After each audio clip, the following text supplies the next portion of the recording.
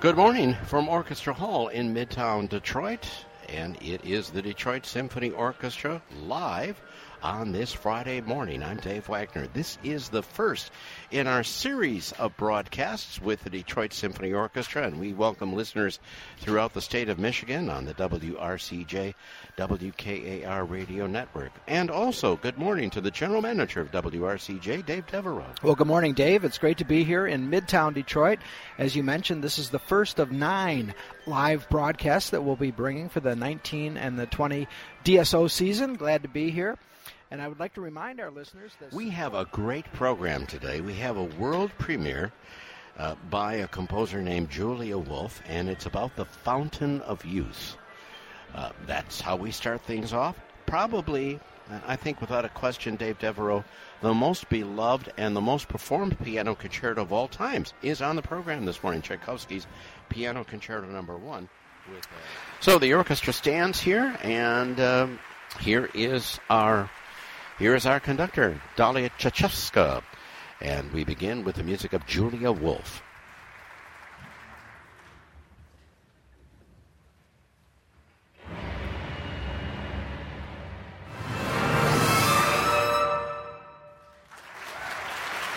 The Detroit Symphony Orchestra live at Orchestra Hall, beginning our program this morning with the Fountain of Youth, music by American composer Julia Wolf. And she composed that in 2019.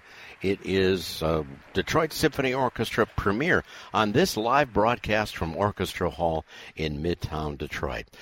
Well, we're going to hear the Tchaikovsky Piano Concerto coming up in a minute, but we're going to take 15 seconds right now for station identification. Here is our soloist, here is our conductor, and we have Simon Trepchevsky at the piano, leading the orchestra, the Piano Concerto No. 1 in B-flat minor, Opus 23 by Tchaikovsky.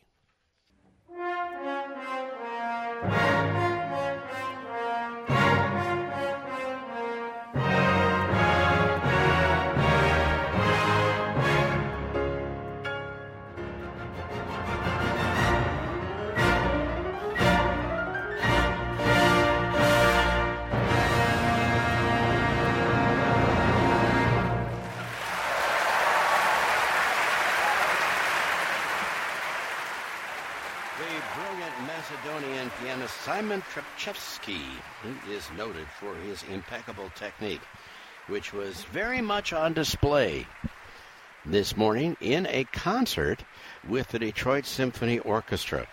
And one of the most beloved piano concertos of all time. I tell you, the audience here at Orchestra Hall loves Simon Trepchevsky. What a brilliant performance of the Piano Concerto No. 1 in B-flat minor, Opus 23. What a treat to hear that this morning in this really electric performance morning. And it is intermission time here. And we're going to listen to an interview that our own Peter Whorf was able to have with our conductor this morning just a few days ago. Dave, yes, I did speak with Dalia just a little bit earlier this week, and we started off our conversation about Tchaikovsky's Piano Concerto, which Tchaikovsky wrote for a friend and mentor. The only problem was the first time Tchaikovsky played it for him, his friend hated it. I'm just opening my mouth and thinking, what was he thinking? But I don't know, maybe it can be also that when you hear for the first time piece, it sometimes needs, time to become rape, So it might be explanation just as simple as like that.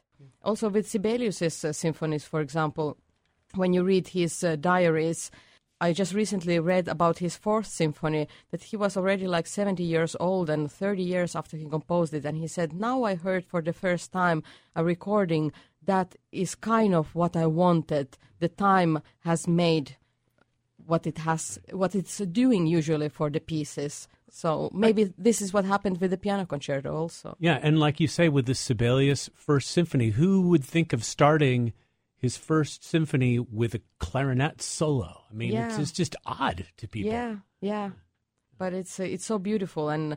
But what we have in his diaries is actually a couple of markings that he had in mind while writing this symphony, I'm not sure how was the first symphony, the first edition. Is it totally the same melodies or not? But he said, for example, that the opening of the first symphony is cold, cold wind comes from the ocean. So it kind of makes sense, you know, and then the strings come and it kind of warms up.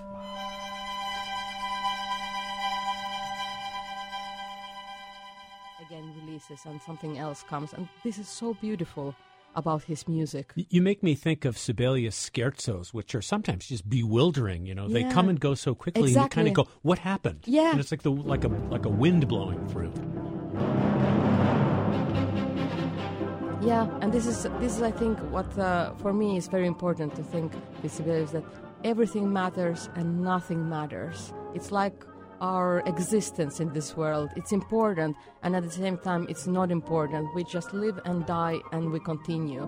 And this is such a beautiful thing about his music, and why I feel so connected to him also, that it's everything and it's about nothing. And thank you, Peter Orff, for illuminating talk about the music of Jan Sibelius. It's about everything and it's about nothing. How very, very interesting.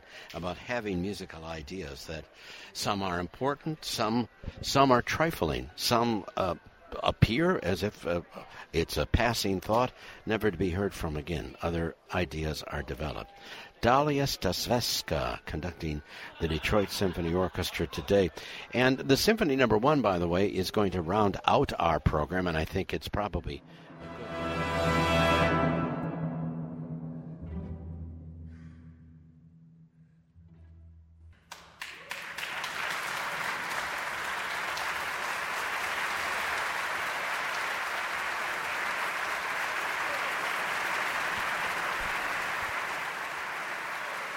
the Detroit Symphony Orchestra and a performance of the Symphony No. 1, the music of Jan Sibelius, bringing to a close our broadcast concert this morning.